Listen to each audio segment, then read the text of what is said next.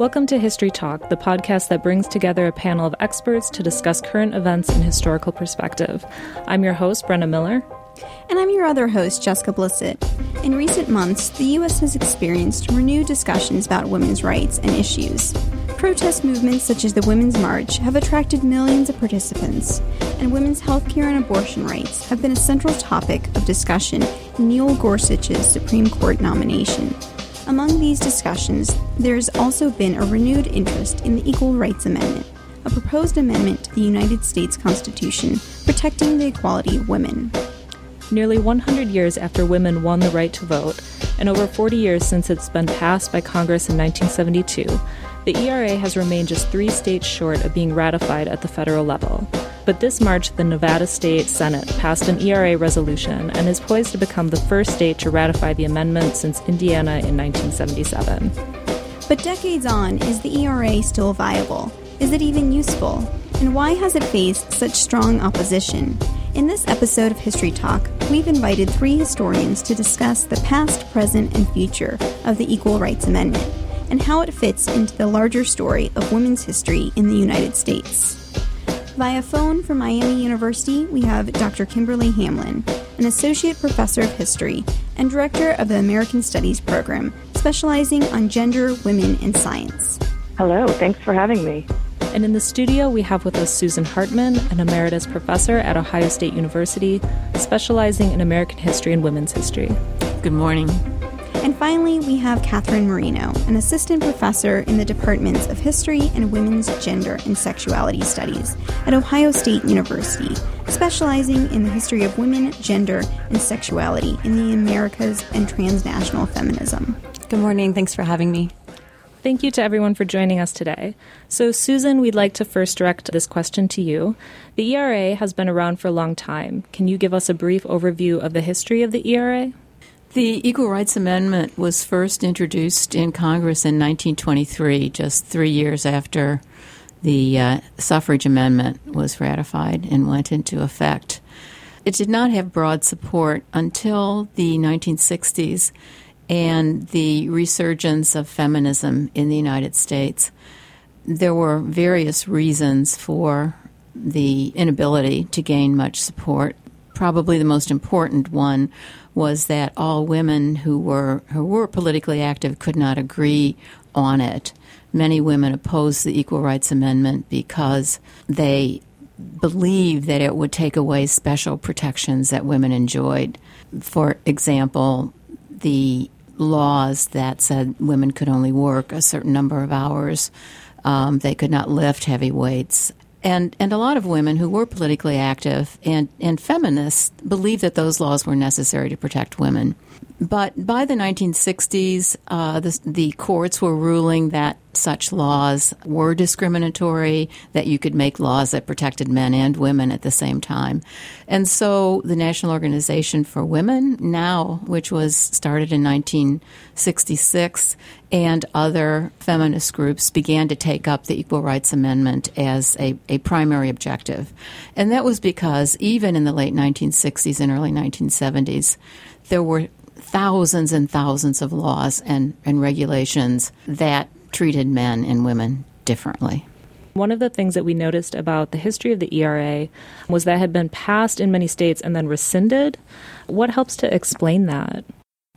That's a very complicated aspect of it, I think, and other panelists feel free to chime in. But from my understanding, the Equal Rights Amendment kind of barreled through Congress.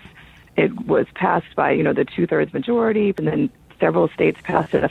And then, of course, it stalled after the 35th state ratified it, which is 3 states shy of the 38 needed for the ratification of an amendment. After the clock ran out, initially it was passed with a 7-year time limit, which scholars and legal experts debate whether or not this 7-year time limit is constitutional or not, because the provision of the Constitution that describes the amendment process does not, in fact, include anything about time limits.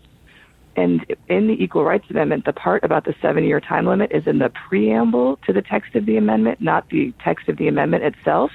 This is sort of a highly debatable aspect of the current discussions of the ERA, is whether or not, A, this time frame counts, because then the 7 years was extended to 10 years.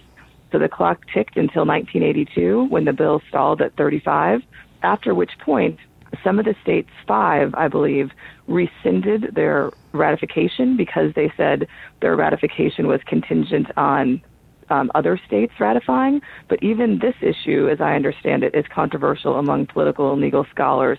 Can a state rescind ratification, or does ratification mean ratification? So now there's a new resurgence about passing the ERA. And I saw, for example, Nevada is about to ratify the ERA. They were one of the holdout states that did not ratify it. So the question is whether or not with this late ratification will count or not. So the Nevada question kind of brings this to the fore, right? Will Nevada become the 36th state to have ratified? Will it not count? Do the 5 states who rescinded bring the count down to 30? Does the count even still hold? So I think these are all questions for congressional and legal experts and constitutional experts. And ultimately, I think depending on the course of action that ERA proponents take, this will probably be settled by the Supreme Court. I would qualify the history of the passage just a little bit. It did go through Congress with heavy majorities from both parties, but it took a lot of effort on the part of feminists to get it before Congress to begin with. In 1970, Now actually disrupted a Senate hearing because the Senate committee in charge of constitutional amendments would not report a bill to the floor. And Martha Griffiths, a congresswoman from Michigan, went around and had to get over 200 signatures from fellow representatives in order to get the bill out of the committee in the House. So I think women had to work pretty hard to get Congress to pay attention to it. And then once it did, it took a couple of years for both the House and the Senate to agree. Catherine? I was just going to add that on the question of legal viability, that it's my understanding that in the 1990s, after a 203-year-old amendment, the Madison Amendment, was ratified, it gave new hopes to ratifying the Equal Rights Amendment, which, as Kimberly mentioned, didn't contain a textual time limit. And I think that the ratification in Nevada yesterday of the ERA shows that there is a sense that this can come to fruition and that the time limit is not perhaps an impediment. Well, constitutional wranglings aside, why did the ERA fail? Jane Mansbridge wrote a book in the 1980s after the failure of ratification called Why the ERA Failed. And her take on it was that people didn't object to this notion of equal rights under the law per se, but they did object to radical transformations in notions of family and gender. And the ERA became really closely yoked to the passage of Roe versus Wade in 1973, even though that was based on privacy and not based on equal rights. So I think that the controversial issues of abortion, of homosexuality, the rise of the religious right really dramatically helped the momentum become killed for the ERA. Kimberly? What's interesting to me is the ways in which the main concerns that Phyllis Schlafly and her Eagle Forum and Stop ERA movement raised about the ERA to kind of garner and galvanize public opposition to it were exactly the issues just mentioned. So the idea that women would have to serve in combat, maybe even be drafted, the idea that we would have gender-neutral bathrooms and same-sex marriage. So what's interesting to me is that, now in 2017, all of those things have more or less come to pass, but what has not come to pass are the kind of original intent provisions of the ERA in terms of equality of opportunity for women and equal pay. So I think that's something that's interesting to think about.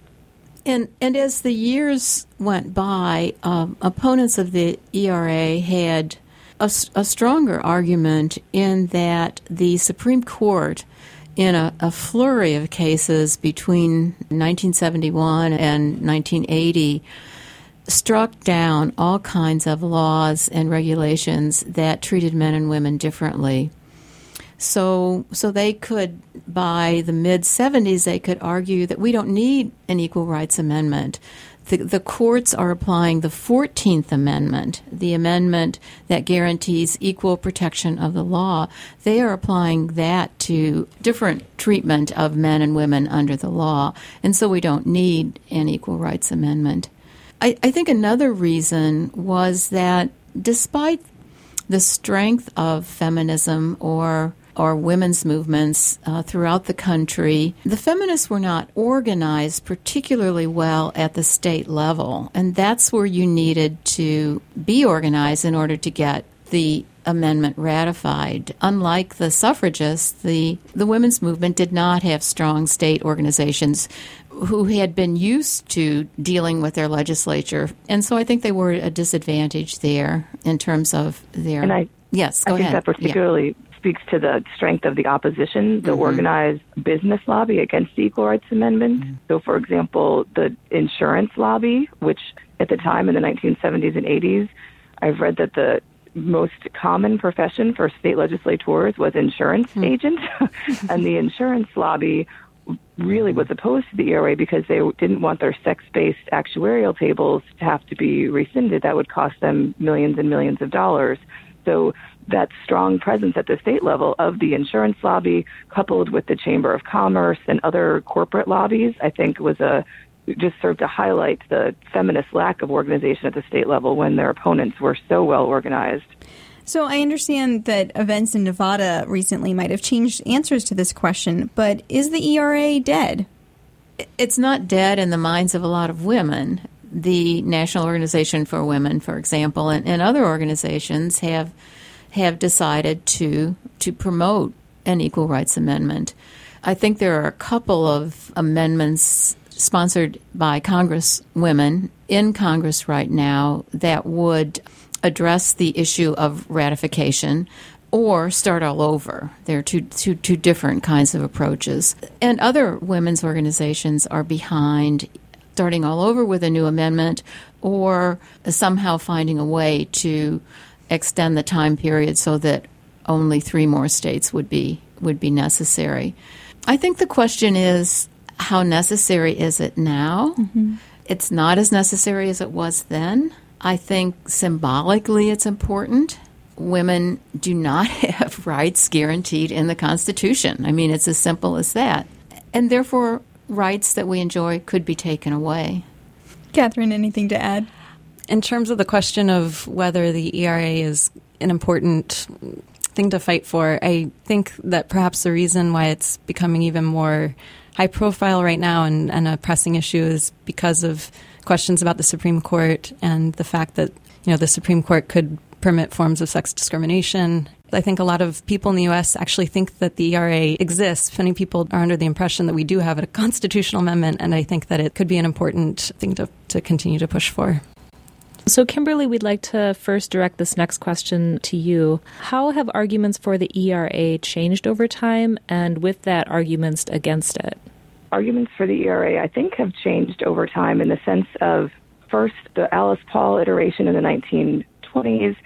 She first expressly included the word women. In later iterations of the ERA, took the word women out to say that discrimination of sex would be illegal without explicitly drawing attention to women. And I think when Alice Paul first thought of it, the National Women's Party's goal was to take the next step after suffrage, and so to have women be able to serve on juries, to have women be able to sue for divorce and retain custody of their children after divorce, and also to remove discrimination for mostly middle-class women seeking all sorts of careers, jobs, school admissions. And I think over the years, thinking about work changed in the 1960s when union and wage-earning women came on board and they reached sort of the compromise about protective legislation and how that should be written. That changed the arguments. And I think what is kind of a common thread in the pro-ERA arguments is that women are people, and the idea that women are people should be enshrined in our Constitution, because I think one reason that proponents will say we do still need the ERA is that many of the laws that protect women currently are congressional laws that could be simply overturned by a future Congress, whereas amendments have a much more permanent stance and could not be overturned by the will of a Congress. I think what's even more interesting to look at is the changing arguments against the ERA and the changing patterns of support. So it's interesting to think that for much of the mid-20th century, both parties, Republican and Democrat, had support for the ERA in their party planks. It wasn't until 1980 that the Republican Party took the support for the ERA from their plank.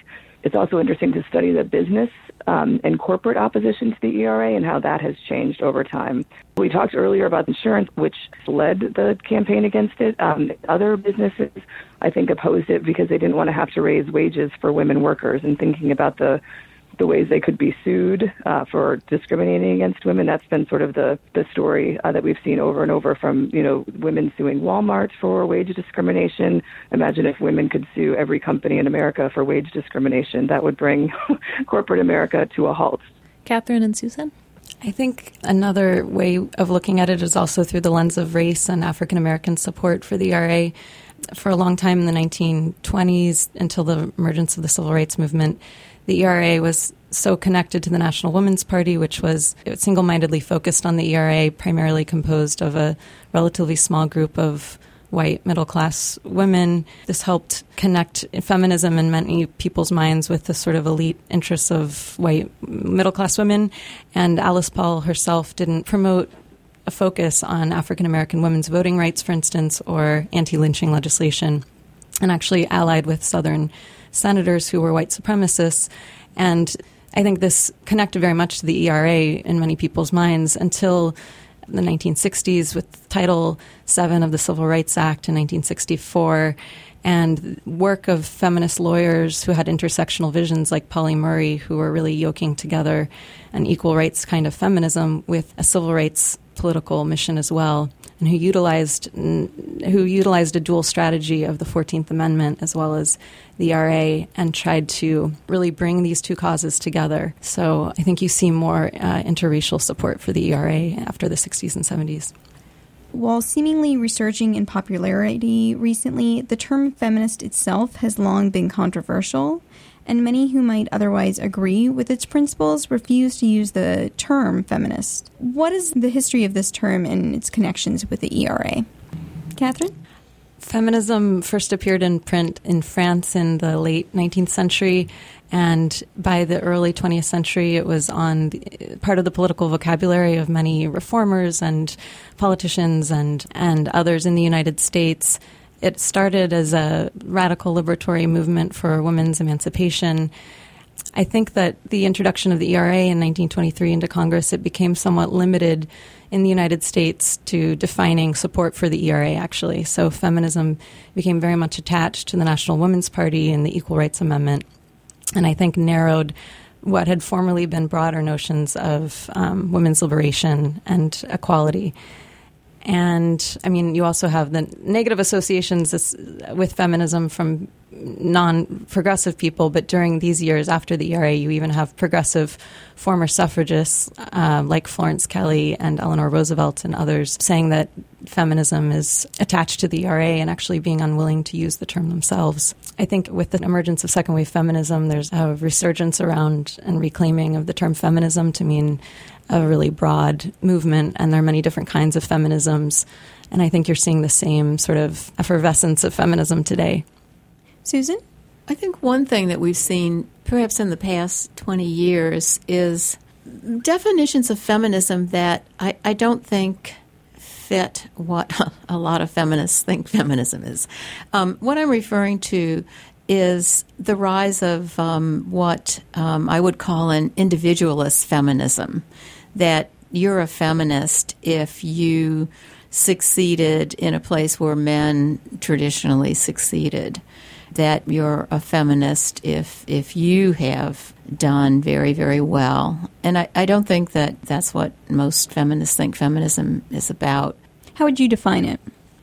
It's about a recognition that women have disadvantages based on their gender, and that women have to work collectively with and for each other to alleviate those burdens, and that women have to be attentive to differences among themselves so that they can really support and help each other, and that they have to reach out across lines that divide women, such as color and class and sexuality, nationality.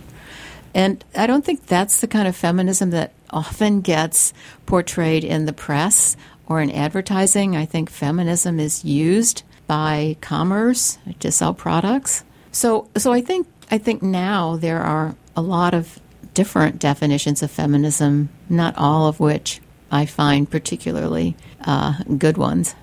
Catherine? I love Susan's definition. Any other definition I can think of doesn't fall short from that one. I completely agree with the collective aspiration of it.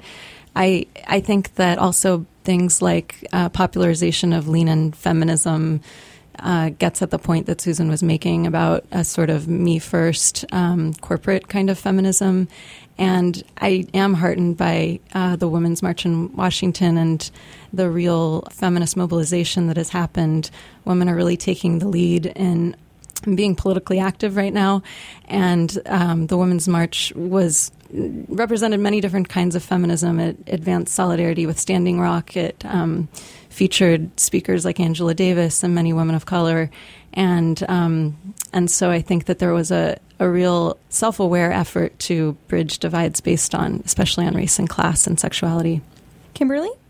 I like the bumper sticker definition that feminism is the radical notion that women are people. That's my favorite definition. But I agree with Susan's kind of observations about more recent feminism that is really rooted in pop culture and rooted in this girl power T-shirt ethos, which seems to me somewhat divorced from, I mean, in some cases anyway, somewhat divorced from, actual legislative action or policies that could help women in large numbers. So I agree that it's been a little bit commercialized in a sense that in some ways is, hegemonic, taking some of the more collective policy-oriented approaches and turning it into a T-shirt that you can buy or a pussy hat that you can wear and feel good about yourself that you're doing something, whereas you're not necessarily advancing the cause or doing anything that will structurally benefit women. I feel hopeful now about kind of new definitions of feminism and about the larger culture's embrace of intersectionality and how I think a new iteration of feminism post-2017, I hope will really embrace this notion of intersectionality and atone for some of the errors in past women's organizations. So I'm hopeful. Could you define intersectionality for us? Sure. So the legal scholar Kimberly Crenshaw coined the phrase in a 1987, I think, article where she pointed out that all of our identities are intersecting forms of, in the case of women, oppression. So your gender identity cannot be separated from your racial identity, from your class identity. In other words, you're not just a woman, you are a white working class woman or a working class African American woman. And when you're thinking about how structures of oppression work, it's difficult, it's not impossible to ferret out which, of your identities is it that is leading to your specific form of oppression, that they all work together in intersectional ways. Therefore, to think about progress, we have to think about the ways in which all these structures of oppression work together. Thank you. So, Susan, this next question we'd like to start out by directing to you. And I think that we've already kind of addressed this a little bit, but what is the present status of the ERA today? Are women's groups still pushing for its ratification, or are there other women's issues that, aside from the ERA, that are worth pursuing? I think the push for the ERA today is represented by a pretty small portion of feminism or of all the women's movements that are going on today. I think that probably if you looked at organizations and numbers in organizations, that possibly reproductive freedom and the struggle to maintain the amount of reproductive freedom women have and even enlarge it is probably the number one issue, if you could quantify something.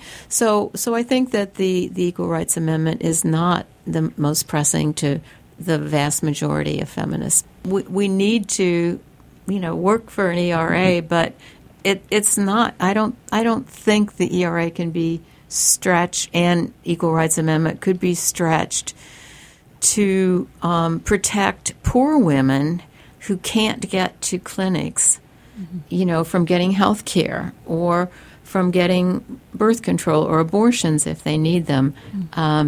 So we do need a multi-issue approach, I think. Kimberly? I think in 2014, a new group was founded, the ERA Coalition, and they have this new documentary out called Equal Means Equal and a new companion book that goes with it. I haven't seen the documentary, but I think that is one example of kind of a resurgence of the efforts behind the ERA. And I think this Nevada example from this week is really fascinating and interesting. It'll be really great, I think, to see how this plays out and if other states decide to follow suit, and then what would happen, legislatively and congressionally if we do have to revisit this 35 state versus 38 state time frame. I agree, of course, with Susan that if we were to poll women and women's rights activists, this might not be the number one, but I think all support it. And I think to the extent that polling is done on this issue, I think the majority of Americans also support equality for women. I don't think that we've picked a piecemeal approach. I feel like in many ways we've been given, right? And I think that the current activism around reproductive rights is precisely in response to our current reality, where Planned Parenthood may very well be defunded. And even if it's not, that so many states have continued to pass restrictive abortion laws, including TRAP laws, which severely restrict especially poor women's access to reproductive services. Yeah, I mean, it's actually kind of dispiriting that if reproductive rights are the biggest issue, we're all on defense. We're not fighting to achieve anything. We're trying to keep what we once had, and some of which we've already lost. Mm-hmm. And I also think that even though there isn't a direct line between the ERA and reproductive freedom for women, that argument still gets used. I think it was used in Nevada that this would enable women to utilize Medicaid for abortions, or that it would be somehow connected to abortion, the ERA would. So it's still, I think, in the minds of some, a persuasive argument, and even if it doesn't, as Susan said, have a direct relationship. I think the other common denominator is in the opposition to both expanding healthcare access and reproductive healthcare, comprehensive reproductive healthcare to women, is both of these things could distance women from, quote unquote, their primary duty as mothers. Mm-hmm. So that's, I think, the through line is the extent to which women are defined by motherhood, whether or not they have chosen it. Right. So how does the U.S. compare with the rest of the world on things like the ERA and women's rights? Yeah, I think this is another issue where the United States really stands in bold contrast to much of the rest of the world. So, for example, the UN has a sort of international ERA called the United Nations Convention on the Elimination of All Forms of Discrimination Against Women. And the United States is one of only 7 countries that has not ratified this convention. 187 other countries have. 7 have not. And in the 7 not ratifying, we are joined by Sudan, South Sudan, Somalia, and Iran. Catherine? Kimberly just mentioned in terms of the way the U.S. stands in contrast to all these other countries, a lot of countries actually have a constitutional provision about equal rights for men and women. Many countries in Latin America do, for instance. Whether these actually are binding, amendments is another question, but there are global sort of polling done periodically. And, over the past few years, it seems the U.S. has fallen behind other countries in terms of women's participation in the workforce. And while they, remain high in terms of education, there's falling behind in workforce participation, wage equality for similar work, and political empowerment. And so the unwillingness of the U.S. to sign on to CEDAW and also to many other human rights instruments, and then also the fact that in many countries there are constitutional guarantees of sexual equality, the fact that there's state-sponsored support for maternity and paternity in many countries, and shows many ways in which the U.S. does fall behind other countries in women's rights and equality. Susan? Child care would be another thing to add to that list, that we're way behind the rest of the rich countries in terms of support for child care. Politically, women are very underrepresented in the United States compared to almost every other. I think we rank 90th or 95th in the world in terms of the percentage of women in our national legislature. That's exactly what I was going to point to, that a lot of these things, you can see a parallel with the number or percentage of women office holders. So in 2017, women make up less than 20% of Congress. So I think that's a huge issue. And the other thing about the ERA that I've been thinking about as we've been talking is, while it may not be our number one priority, I've been thinking about how all these other issues, child care, maternity leave, health care, would all be covered under the larger umbrella, or could be anyway, under the ERA. Maybe not all of them, but many of them would. So instead of going piecemeal law by law by law by law, a blanket amendment might be a more expedient, simpler path than state by state or law by law, issue by issue. Well, that's certainly what the National Women's Party thought in 1923, and what feminists thought in the late 60s when they got behind it again, that it was unimaginable to fight all of those different laws that discriminated against women. So as we come to a close, any final thoughts? I mean, one thing that I am focused on in my own work is the way that in the face of the sort of failing climate around the ERA in the 1920s, the National Women's Party and Alice Paul utilized the ERA internationally. They collaborated actually primarily with Latin American feminists to create an equal rights treaty, and they tried to pass this through Pan-American meetings and also the League of Nations. And there's a direct line from that activism to the inclusion of women's rights in the United Nations Charter in 1945. So I think it's interesting that in spite of the U.S.'s unwillingness to sign on to CEDAW and other human rights provisions and international women's rights laws, there is a way that we can trace the origins of human rights back, in fact, to the Equal Rights Amendment itself. I think also that I'd like to emphasize the broad support for the Equal Rights Amendment in the 70s when it was being considered.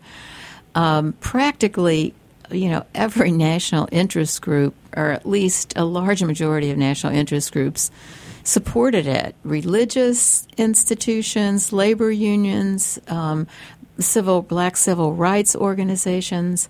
It was truly a broad category of groups that supported it. And all the opposition needed was a handful of men in 3 legislatures to stop it. And they were able to do that in part because Phyllis Schlafly organized women, and those men who voted against it had cover. They could say, well, women are divided. Look at these women who come to lobby me, and they want me to vote against it. So what blocked it was just a handful of men in a handful of legislatures. And public opinion polls consistently in the 1970s and beyond reported a majority of Americans favoring it. Kimberly? One final thought, just building off of what Susan just said, is I think one of the reasons why Phyllis Schlafly was able to rally some women to oppose the ERA, in addition to the reasons we already mentioned, is that she claimed that the ERA would remove sort of the benefits of being a housewife. That was one of her famous slogans, right? Like, the ERA won't let you be a housewife, it'll take away the privileges of marriage. Well, now fast forward to 2017, no one really even has those privileges anymore, right? Or some people do, but it's not nearly as widespread, right? The number of single women is, the record numbers of high. Female-headed households also record high, and even among women who are married, the majority work. So I think in terms of the success of the old arguments against the ERA, all of them have more or less fallen away, either because they've come to pass, like same-sex marriage or women in the military, or because the demographics have shifted such that women are no longer counting, or some women are no longer counting on this sort of protected housewife status. All right. Well, thank you to all 3 of you for joining us.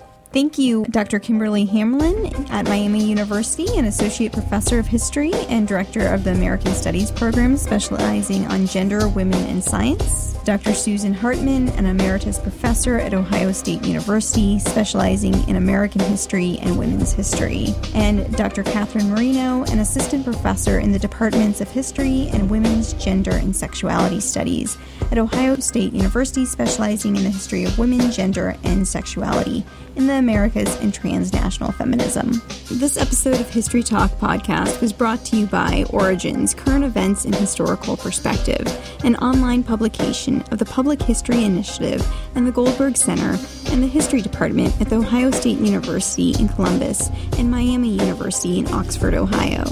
Our main editors are Stephen Kahn and Nicholas Breifogel. Our executive producer is David Stately, and our audio and technical advisor is Paul Kotheimer. Our audio producers and hosts are Brenna Miller and Jessica Blissett. Song and band information can be found on our website. You can find our podcasts and more on our website, origins.osu.edu. on iTunes, and on SoundCloud. And as always, you can find us on Twitter and Facebook. Thanks for listening.